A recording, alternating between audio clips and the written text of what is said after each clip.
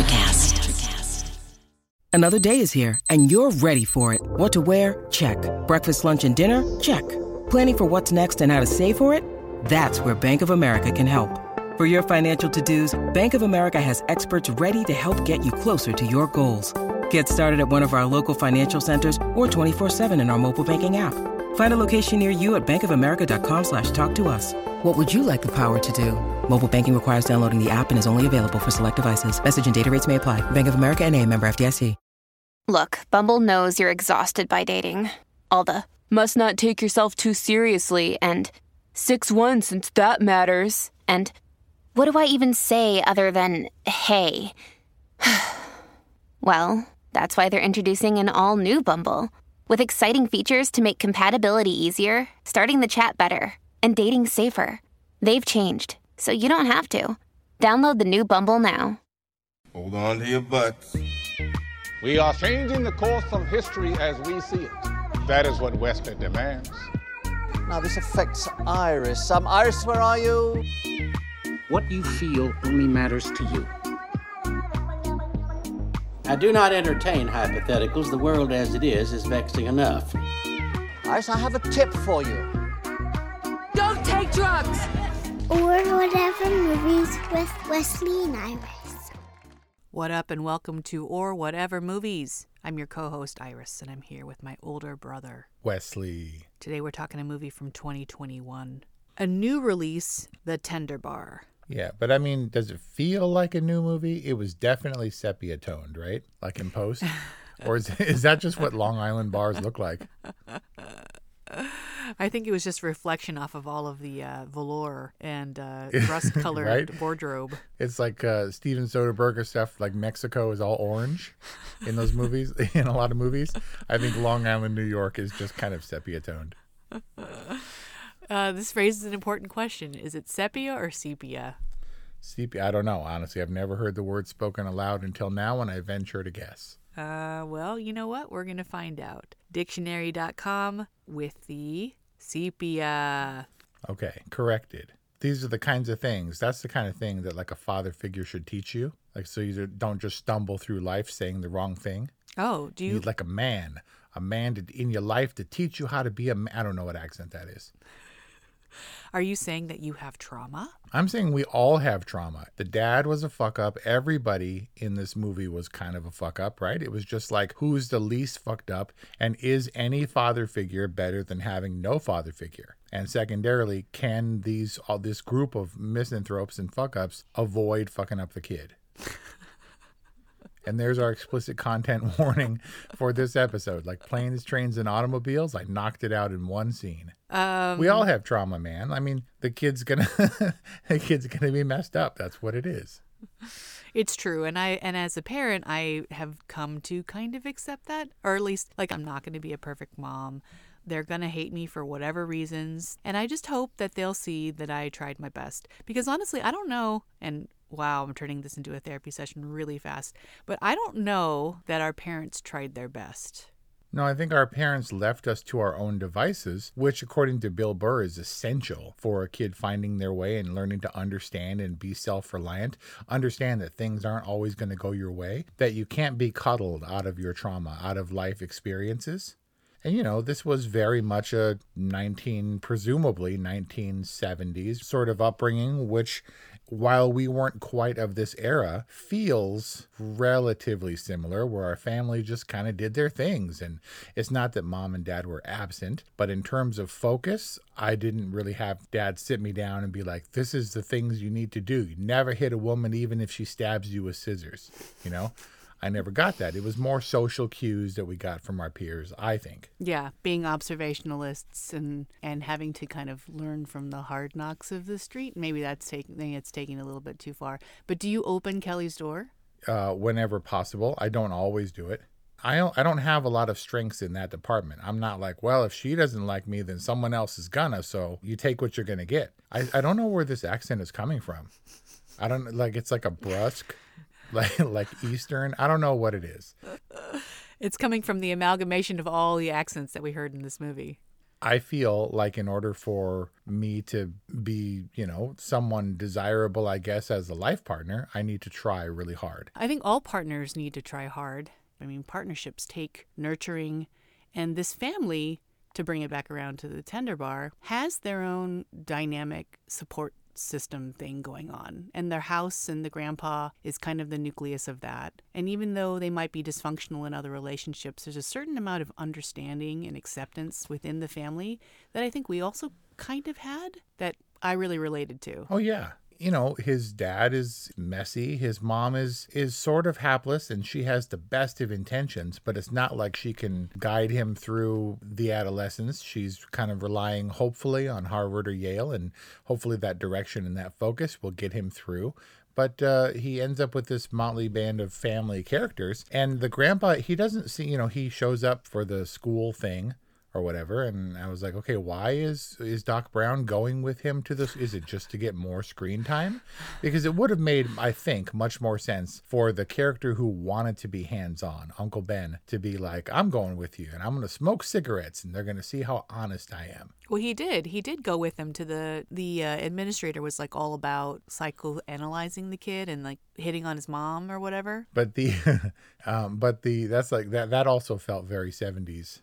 In an inappropriate licorice pizza kind of way. Sure. But why did the grandpa, the farting, irascible armchair Christopher Lloyd, go with him to the school thing? It just seemed like, well, we got Christopher Lloyd. Why wouldn't we send him out on another scene? Get him out of the armchair. He didn't get a shotgun in this one, but... No, not Nobody style, no. But also, you got to remember, this story is real life, man. In fact, the grandpa probably took the kid, and so you can't just take liberties with real life and have substitute another character in for the doctor right. visit or whatever it was. But look, I came at the Tender Bar as a movie. I didn't know. This is the tick, tick, boom of non-musical period memoirs, right? I didn't know I was like, this is real because it's a little bit meandering, but going back to what you said in trying to reinforce who these characters are in terms of their little insular support system, from what I could tell, the family, in looking for that support and as messy as they were, kept coming back. Didn't they move in and out like 4 times? It's like a revolving door of kids coming back home for solace. Yeah. I mean, the house was the same. It was always Grandpa's house. And then they all just kind of came and went as they fell on hard times. And I did that. When I went through breakups and stuff, I would just go home and Mom and Dad would come back from like Vegas or something. And I'm like, I'm here. And Mom's like, oh, well, you're going to stay for a while. And that ended up being like 6 years, but whatever. Those were some dark days. I think that the difference between like the 70s and 80s and now is like conscious parenting. Yes, focus in thinking of imparting their wisdom to their kids. JR's dad decided that when it was time for him to be available, he could impart some wisdom directly contrary to his actions. What exactly was that wisdom? I don't know, but he thought he was the man. He held an opinion of himself as the man. And Ben Affleck's character on the other side also felt worthy of dispensing wisdom from behind the bar, the bar. I think Mom and Dad's difference was positioning us to have every opportunity and every experience without sitting us down, looking us in the face and saying, this is what you should and should not do. Right. We never wanted for social situations, going with people places. I remember always money to do whatever it was we felt we needed or wanted to do within reason. I definitely struggled with things that I wanted them to buy me and things. And they almost always came through unless it was absurd and ridiculous, which in hindsight, a lot of it was. They positioned me to have all the experiences I need to have with, like you said, a kind of otherwise hands-off approach to direct parenting or passing on of advice and knowledge. And I do think that their parenting style was a product of their time and of their background or family of origin or whatever, like everyone's is.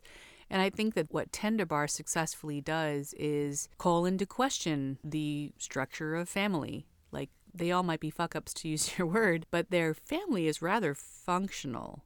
And I think that has a lot to do with the grandpa being kind of so stable, or at least, a fixture. And with Uncle Charlie, who was also a fixture within the household. But Uncle Charlie, who's clearly a smart dude, who you think if he applied himself could be a quote-unquote successful dude, whatever that may mean. But Charlie I never got an indication from Charlie that he was unhappy with his station in life. I think he was happy with his friends. He knew who he was and his value in a relationship and his place in his family, and he took real pride in his position as an uncle. And I never got from him that he wanted for anything more than what he had. Yeah, I don't know. I mean, he seems like this bar, the Tender Bar, the Dickens Bar, I don't know why it's the Tender Bar necessarily. I get it in a vague way. It's a little bit of a clunky title. But I think that the bar was largely his identity. That if he wasn't behind the bar with the family bar or whatever, he'd still be in that bar with those dudes, doing his thing, dispensing barstool wisdom, which is something that Yale can't possibly buy. He did feel very secure and confident in dispensing that. And, that support system also in the bar patrons who don't really have a lot of direction in life themselves, who are happy to dispense wisdom. And then if you do a good thing, they further that by saying, back him up on me or put him on my tab or whatever it was they said. It's just like this... this boozy support system of general masculinity, which is indirect, but it's like the bro hug of parental raising tactics. I'm trying to understand, what is Tender Bar's angle? Like, what's its novel approach? Like, it's not this... Oh, the novel approach. Oh, it's not. Man, I don't know. It's not the. Well, I think I know what it is, because it's not the plot. It's not these exceptional characters doing exceptional things. It's not even the tone, really, which wasn't. I don't know, but it wasn't the tone. The tone didn't really stick out to me like this film had a very specific voice. But I think what the Tender Bar was going for is look at this very unconventional upbringing, and how resilient kids can be and how much they can take. If you throw a real life at a kid, like, they can take it. And I think that would be very interesting to some people. But to me, I'm like, yeah. And so, like, that was right. kind of my experience. Exactly. So I don't find it to be like, oh, wow, that's such an interesting, different approach to childhood.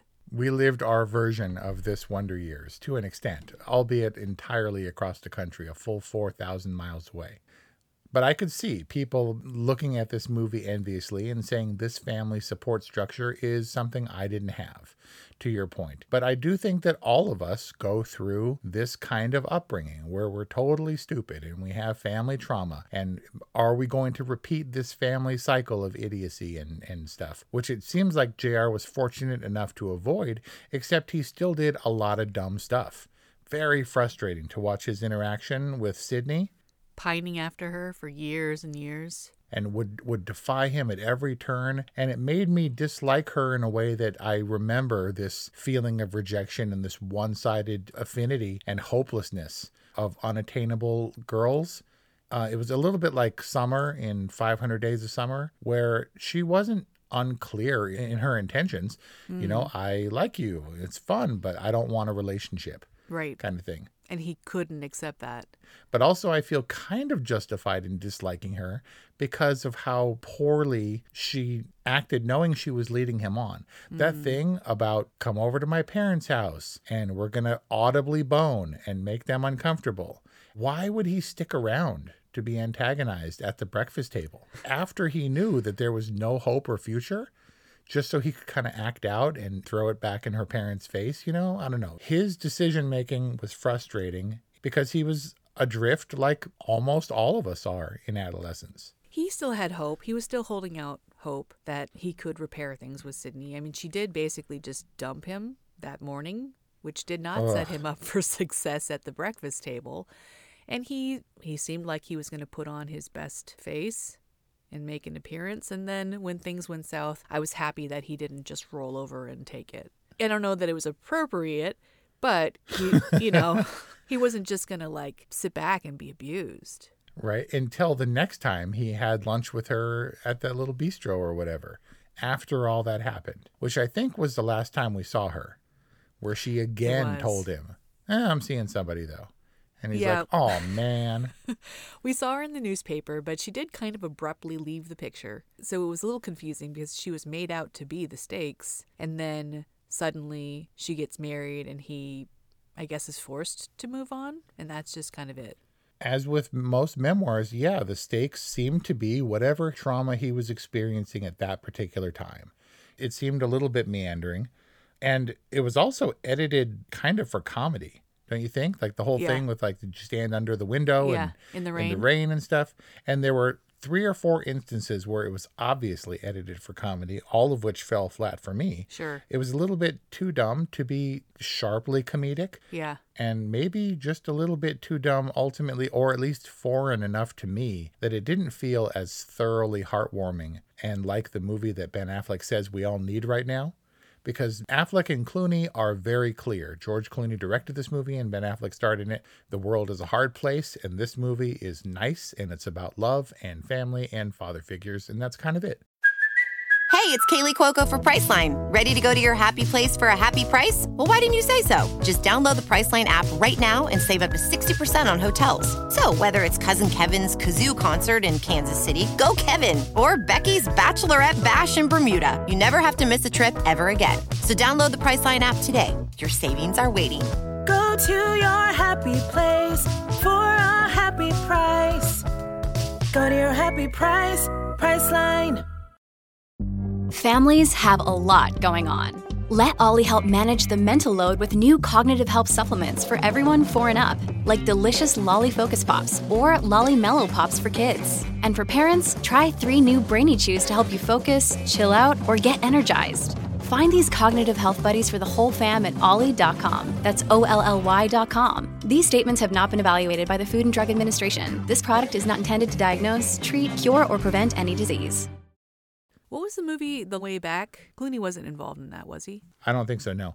But I drew a lot of parallels. Yes. I was like, here is another one of Ben Affleck's sort of roundabout feel-good kind of movies. Also alcoholism adjacent. Right? This is what Ben Affleck does. Playing the new Ben Affleck and also playing the old Ben Affleck. It's Ben Affleck's thing to dispense bar wisdom and then at the end give a car to a gifted kid who's trying to escape to the Ivy League and a la Good Will Hunting. And escape the neighborhood, right? Get out of the life that's going to hold him back.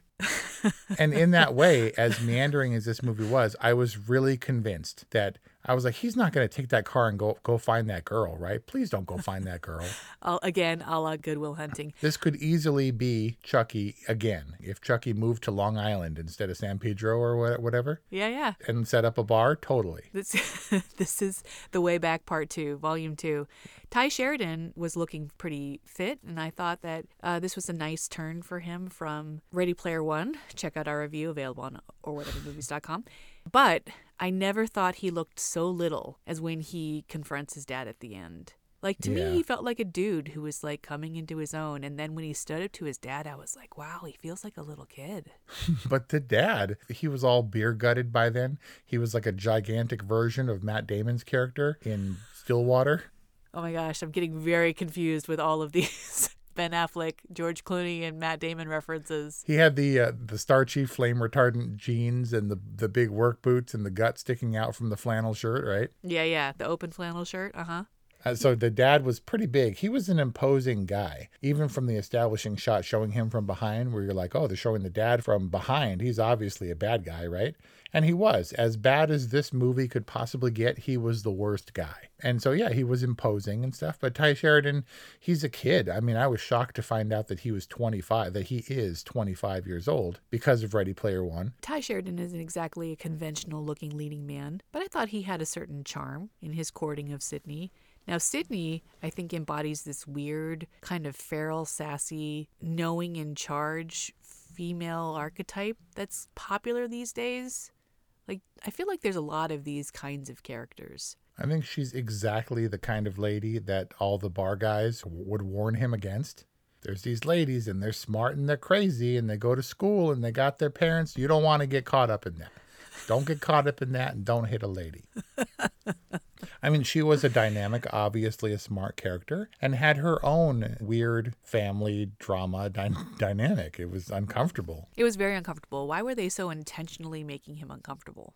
I think because she was defying them by bringing home a dude she had no intentions of settling down with or making an effort with. Interesting. So they were actually responding to their daughter's defiance and being and taking it out on him? I think so. I mean, they were home for Christmas because that's what you do. You go home for Christmas, but it doesn't mean that everything is rosy. You know what I mean? It doesn't mean that just because your dad calls you and says, hey, kiddo, we're going to a baseball game, I'll be there. It's not like that he's going to show up. It's not given. But, why does he keep going back? He's seeking out that love and that affection, that focus, and he can't get it from his dad, and he keeps doing it with the girl, and he's chasing the thing that he wants and seems unattainable. And I wonder how much of that in adulthood for all of us, how much do we position ourselves to repeat these cycles of desire? We always want what we haven't got, as Sinead O'Connor would say. Are we just doomed to repeat our traumas? I'm still stuck on Sinead O'Connor. Nothing compares to you? That her album was "I Do Not Want What I Haven't Got." Okay, so she's enlightened. So I guess that's misquoting. She's enlightened, actually. It sounded like a Sinead O'Connor album. Okay, just want to clarify that. But what was your question or point? That Sydney had issues, but JR also had his. I blamed him as much for continually going back and seeking out her affection in the same way that he always sought out his dad's affection. He idealized it and always hoped that there was something else that would fulfill him just over the horizon that he could never quite attain. Which he didn't find. He's going to Manhattan or whatever, but it was kind of just like the arbitrary end to his story. Right. This is how writers' stories end. It's, I learned a whole bunch of stuff and I didn't get real resolution, so I'm going to write about it instead. Well, at least, who's your favorite actor? The guy who makes the mashed potatoes and says it's something?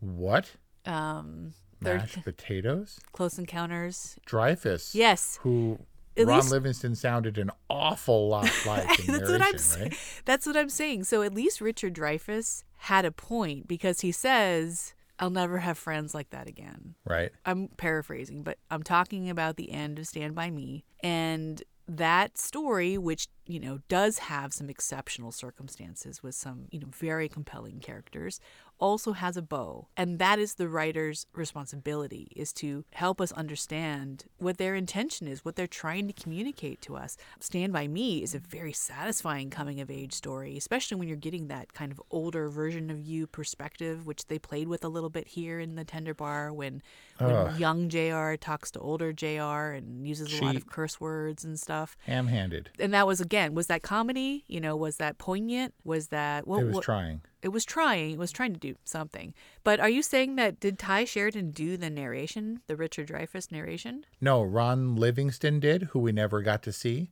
Ron Livingston is an actor we know. He's been in a bunch of stuff, in Office Space and Band of Brothers and Sex and the City and all this stuff, but we didn't get to see his face. He just sounded absolutely Richard Dreyfuss appropriate. I mean, he was channeling Gordy LeChance, like 100%. And then at the same time, Ron Livingston apparently went to Yale, as did the author of The Tender Bar, whose name escapes me. William Monahan. And Ron Livingston, who plays the narrator, and the older JR went to Yale as well. They were about 7 years apart. So I guess they got him for his Richard Dreyfussness and also his Yale, New England sort of accent. I don't know that Long Island, New York is New England, but I've never having spent much time there, I don't exactly know. I don't think so. Even New Haven, where is it? In Connecticut. Got it. Oh, that's right. And Sydney's from Connecticut. Anyway, I would say that Ben Affleck works very hard to keep us very grounded in this New England environment. Or maybe he doesn't work hard at all. This is just him doing this jig. He's just there whenever Ty Sheridan needs advice or needs a drink. Because the first thing he told 9-year-old or 8-year-old JR is, you don't put your money in your front pocket, and you got your cigarettes and you get your drink, and then you live your life with your drink and your cigarettes, right? Again, with the accent. But then, so when he came back into the bar with his buddies, I was like, so all that stuff, all those good intentions are going to go out the window because he's going to get these underage kids loaded? Well, they were 21. But I thought they were all like fake IDs, and he was just kind of like wink, wink, nodding them into the bar. And but then he made the announcement, and I was like, oh man, they're really 21, because like 15 minutes ago, he went off to Yale. And it seemed like we jumped through years very quickly. And it was hard for me to keep up. I hear you. I mean, I felt like there was a lack of continuity in The Midnight Sky, in George Clooney's last, and looking him up, he directed a bunch of movies. So he's got some experience, but I think his movies have to suffer in editing or something, because the continuity was strange and didn't flow terribly well for me in this one. Which leads me to my larger impression about this film. This felt more like a streamy movie than it did a Ben Affleck or a George Clooney movie. I don't want to put down Amazon or Netflix or these amazing content providers that are opening up so many opportunities for filmmaker voices and whatnot. But it does feel a little bit like they're in the volume game right now. They're churning out these films and they're greenlighting these projects, these passion projects from different filmmakers and auteurs, but then kind of putting them through an assembly line-ish type process. This is just what it feels like to me. This is my impression. And I feel like they're churning out movies like The Tender Bar that are okay. They're like, okay. They're good. They're fine. But they're not what I expect of filmmakers like Ben Affleck, who did Argo, or George Clooney, who did Michael Clayton. Really incredible films. You think The Tender Bar feels kind of worthy of these filmmakers? No, not at all. It does feel a little bit slight, but I don't think that's the intention of either Ben Affleck or George Clooney. I think they are very dedicated filmmakers, and they have also both played Batman.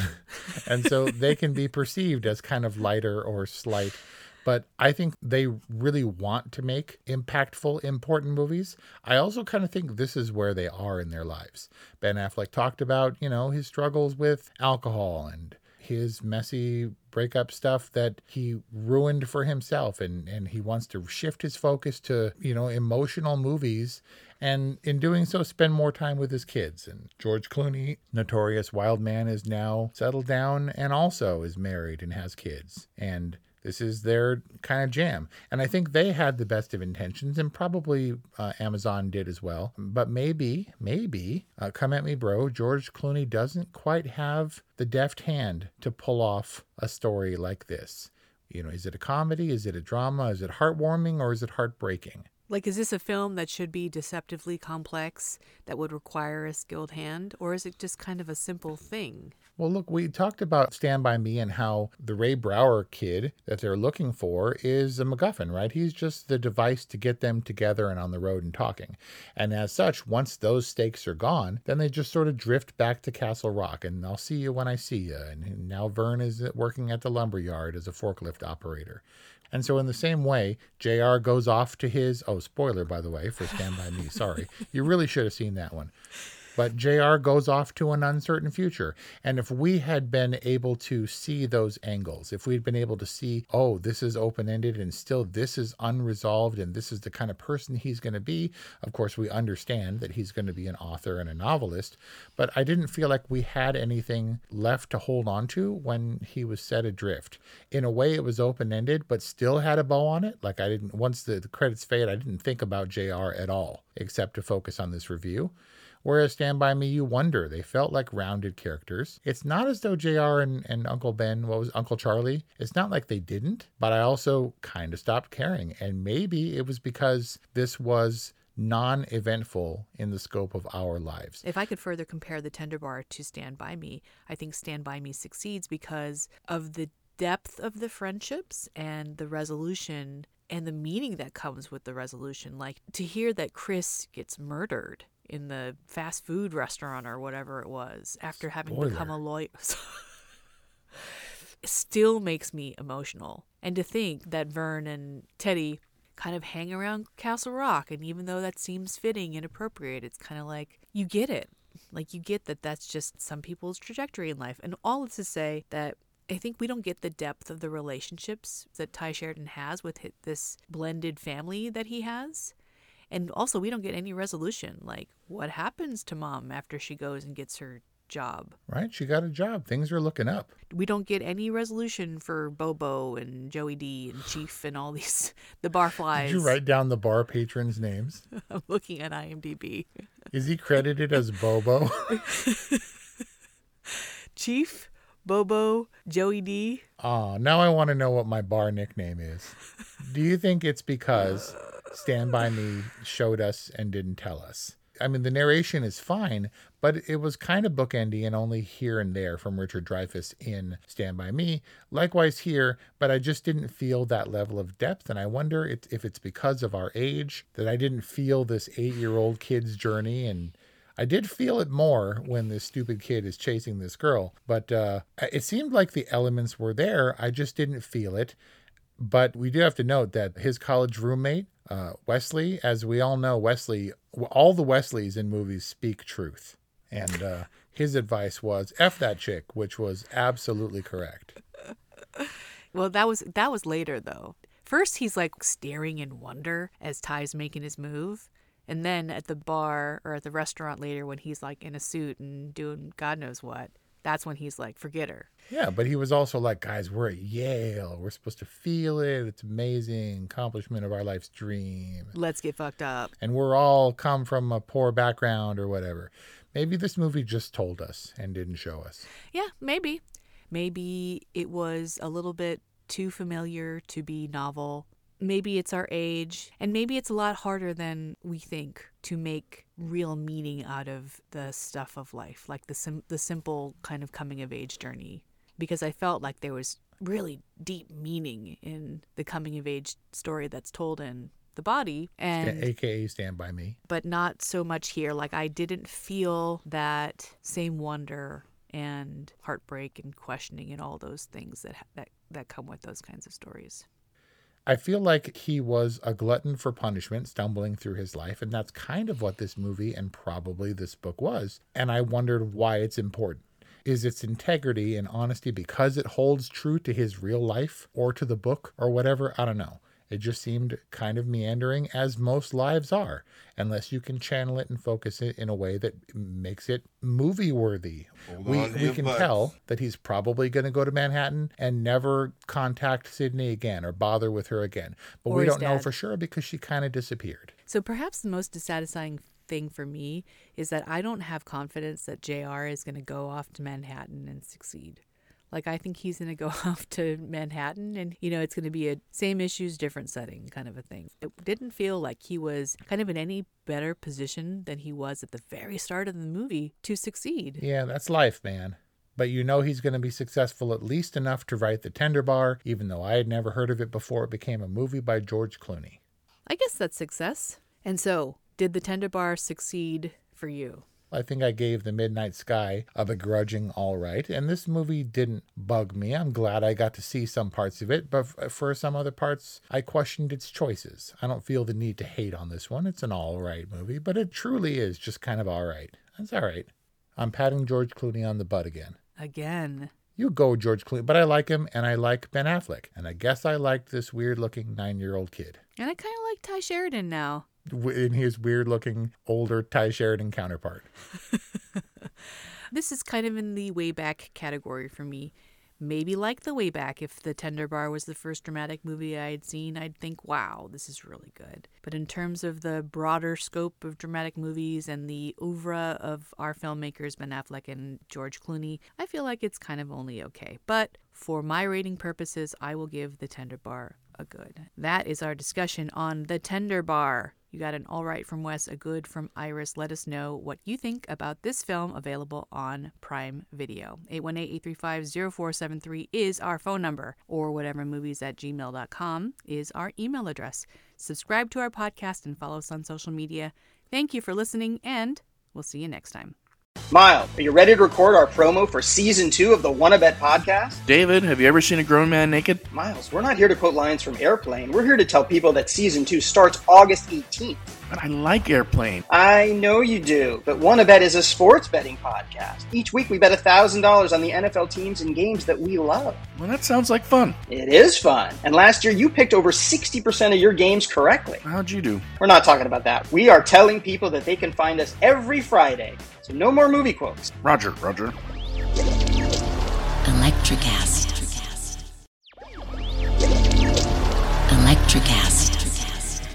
Welcome to the Candle Power Hour.